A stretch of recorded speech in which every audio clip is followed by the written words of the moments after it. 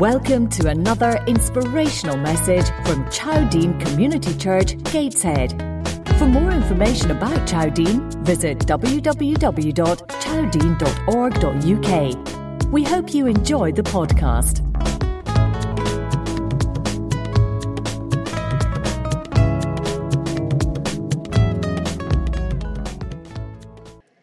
Well, when you're on the rota for anything at church, you do get an email reminder.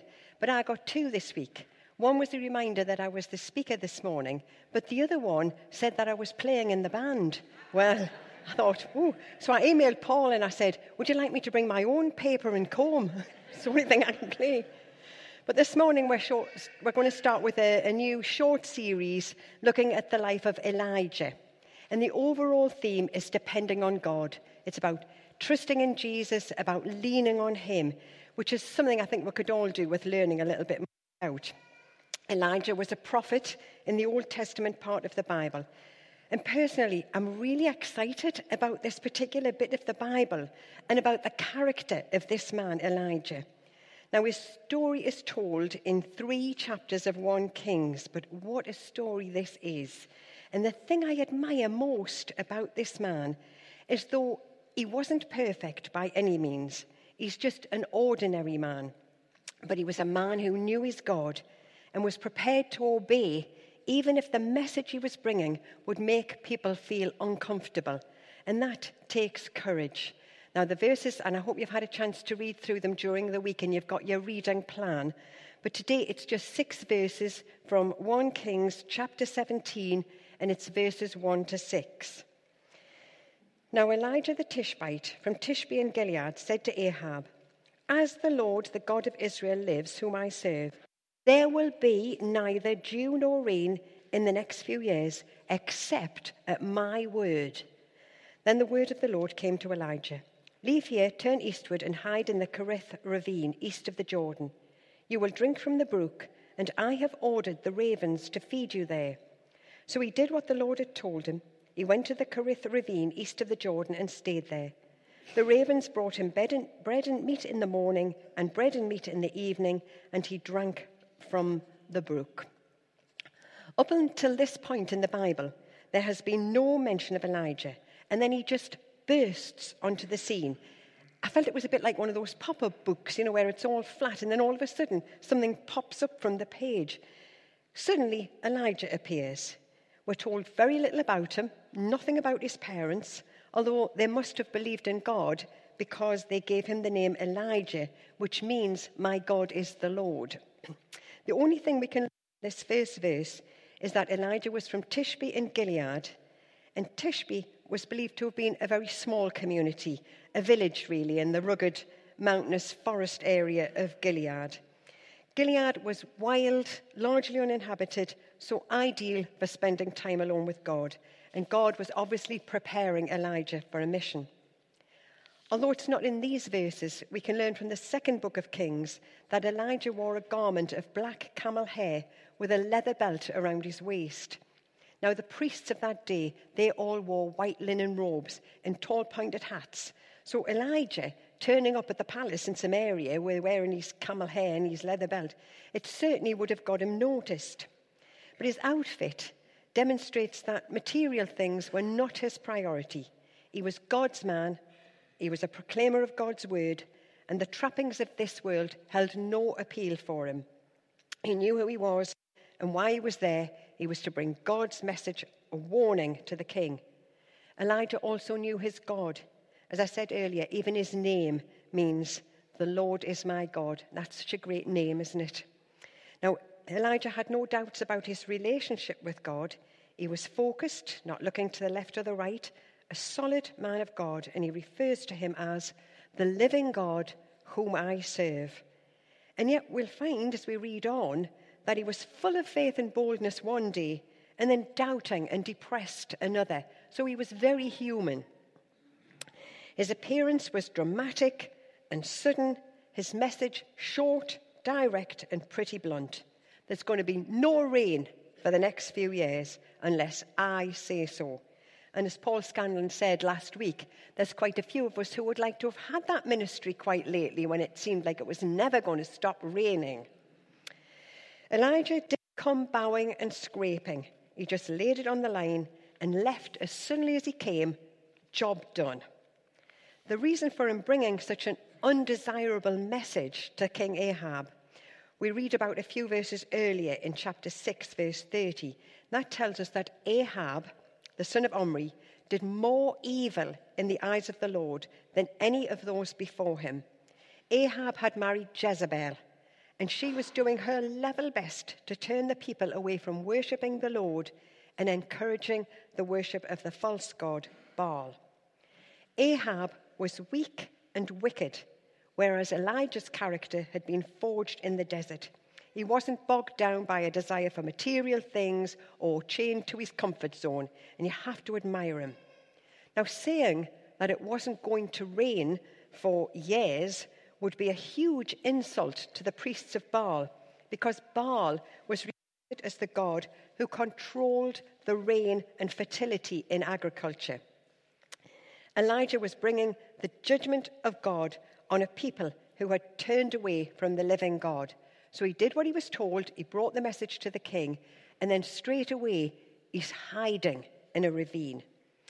He's hiding in a ravine, and no doubt the king would be hunting for him. And I've tried to put myself in Elijah's shoes here. He had actually been obedient and done what God asked him to do. He's had that boldness. But in the book of James in the New Testament, we read that Elijah was a man with a nature just like ours. I've got no doubt he was a bit scared. Was he having a few doubts? He was alone. He was hiding in the ravine, and the king was out to get him. So I imagine him there, cowering, afraid of the future, wondering what would happen next. And then our amazing God does the supernatural. He sends ravens to bring food to Elijah.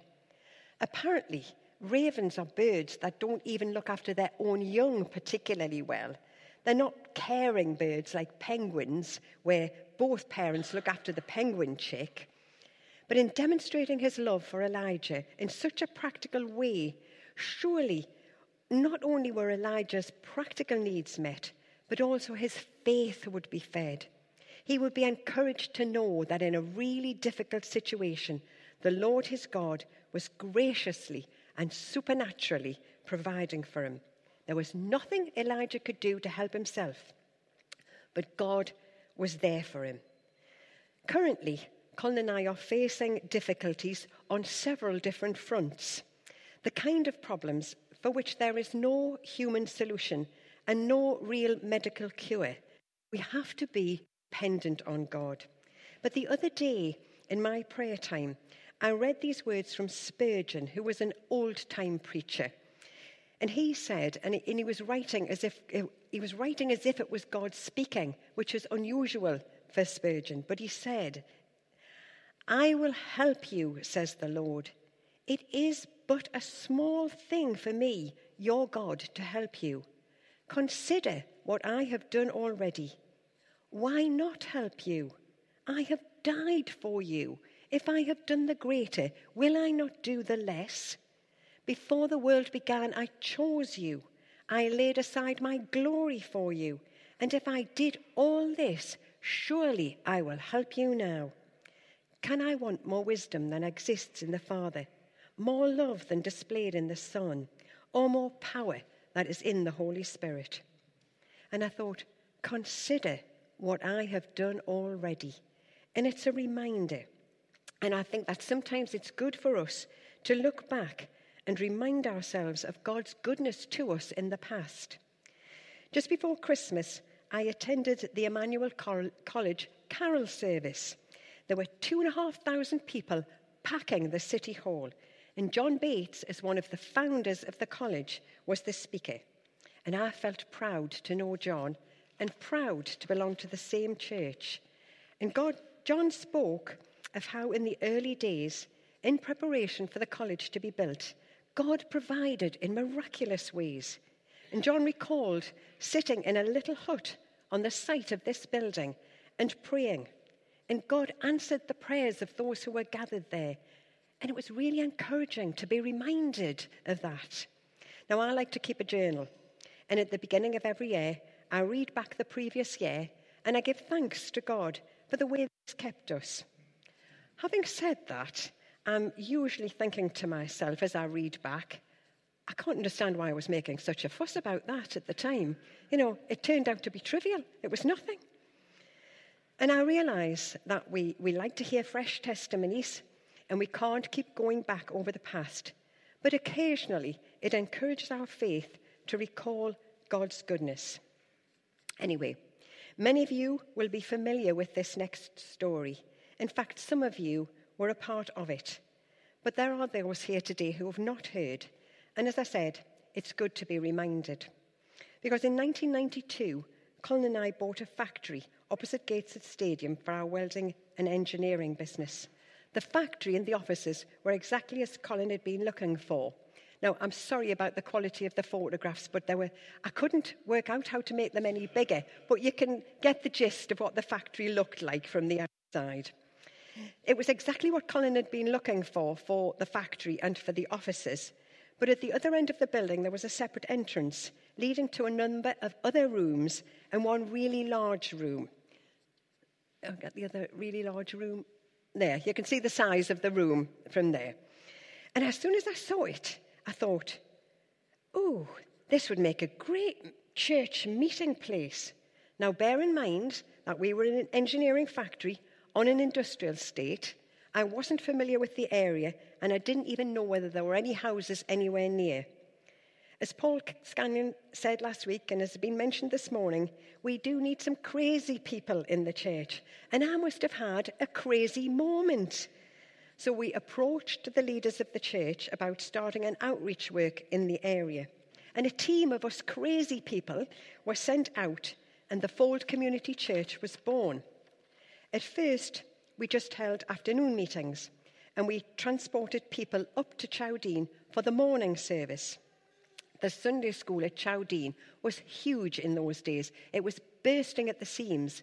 So the Sunday school hired a bus, and they transported all of the children down to the factory, whilst we drove an old minibus up to Chowdean with the people from the Fold. So we had a bus ministry years before Bradford did. Mind you, it was a very old minibus, but still every Sunday evening it went round the estate picking people up. Then as the Fold grew and more people were coming along, we had our own 2 services. It wasn't the easiest place to be working in those days. Colin would spend most of his Sunday evenings unblocking toilets and mopping up the floors where the kids had blocked the sinks and then turned the taps on. And I remember sitting in one house where the windows had been boarded up with metal shutters because of a feud with neighbours.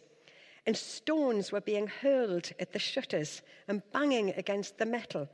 And it felt a bit like a war zone. I have to say, it's nothing like that now.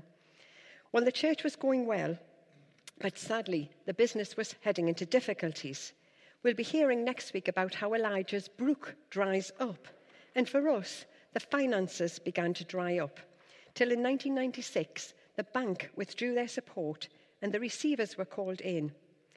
Colin and I prayed together that night. We confirmed our love, our trust, our dependence on God, and our love for each other.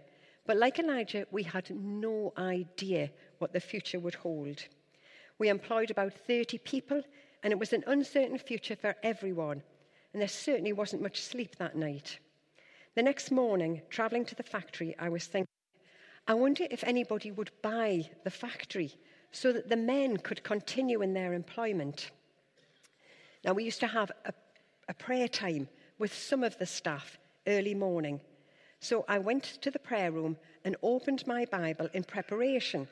Now, I was really looking for a word of comfort that would say, "Fear not, I am with you as you go," or "Be not afraid, the Lord is with you." Instead, I opened the Bible at random, and I know that's not always recommended, but on this occasion I did. I opened the Bible at random and read from Jeremiah 32. "Since it is your right to redeem it and possess it, buy it for yourself." And I thought, what? We've got about £6 in the bank, and this building is worth nearly 300,000. It was definitely Somebody was crazy. I'm not sure whether it was me or God, but somebody was crazy. But I read on, was God speaking? Sovereign Lord, you have made the heavens and the earth by your great power and your outstretched arm. Nothing is too hard for you. Did I believe that? Nothing is too hard for the Lord. Do you believe that today? Nothing is too hard for him. Well, faith comes by hearing and hearing by the word of God. We talked to Terry and the church. Terry was our church secretary in those days, and he sent out letters explaining our circumstances and asking for pledges of money. We were not a big group, and we were working in an area of high unemployment, yet by some sacrificial giving, we raised £30,000, still a long way off the target. But I believe that God was moved by the prayers of the children in the Sunday school and the willingness of people to make sacrifices. Then we got an offer of an interest-free loan of £250,000. The church could buy back the building, continue to meet as a church, rent out the factory to repay the loan. Sorted. 2 weeks after we'd lost the business, the church put in a bid to buy the building. However, a competitor in business put in a higher offer, and there was nothing more that we could do. And what we believed would be our last Sunday as a church together, we had a praise party. We got the children in from the Sunday school, and we sang and danced and gave thanks to God for all that he had done amongst us. But we believed that it was the end. In the evening, Terry came round to our house in Low Fell, and we looked again at the pledges and the money that we'd raised, and we knew that we were defeated. There was nothing we could do to change our situation. It was over. But as Steve Riley said to us a couple of Sundays ago, "For now is not forever. The grace of God stays the same." As we sat there without hope, the phone rang. It was one of the large churches in Newcastle, and they had been praying for the Fold as they knew the problems that we were facing. A visitor to the church, a stranger, had heard the prayers, and he left a cheque for £10,000. To this day, we don't know who that person was. Like Elijah, it wasn't about the man, it was about his God and being obedient to his direction. The next morning, the church's bid was increased, and in a few days, the church owned the building, and we could continue to meet together. The loan was repaid, and for Colin and myself, we did lose our jobs and our home, but I can only say that looking back, it was one of the best things that could have happened to us. And I can hardly believe this myself, but we've actually lived on the Fold now for 20 years this year. So God miraculously provided for us. He miraculously provided for Elijah. And next week, we'll be reading how God miraculously provides for a widow and her son. So if you should find yourself in a difficult situation now, sometime later this year, remember that our God has not changed. He is the same yesterday, today, and forever. Your now is not forever. Of course, if you want to know why we're not still there and why we all came to be back here, you'll have to ask me later, because it'll take too long to explain that story.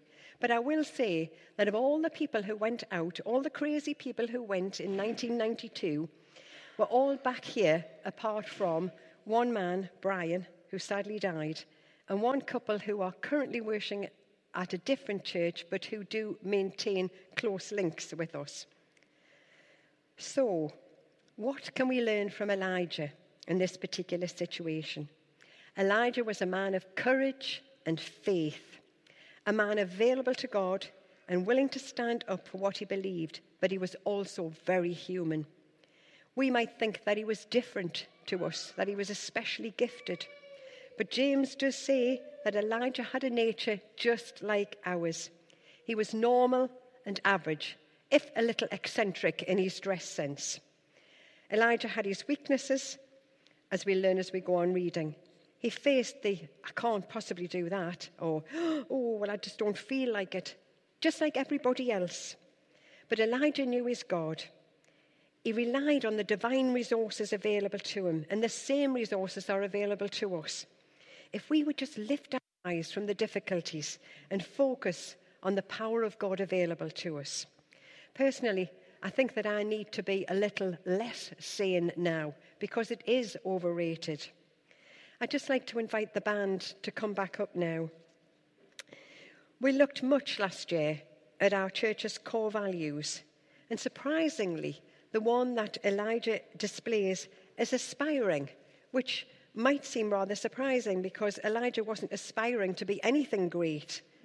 But the way to greatness is to be humble before God and to be obedient to whatever he asks us to do. If you need proof of Elijah's greatness, then you just need to take a look at Matthew's Gospel, where we find Elijah talking with the Lord Jesus and with Moses at the Transfiguration.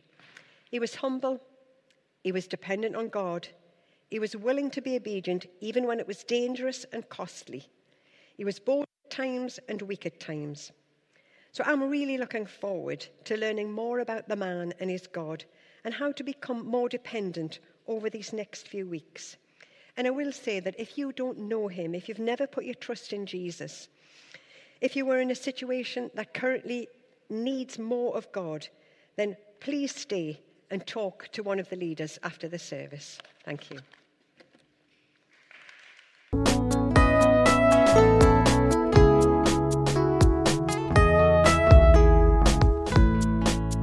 This is the end of this message.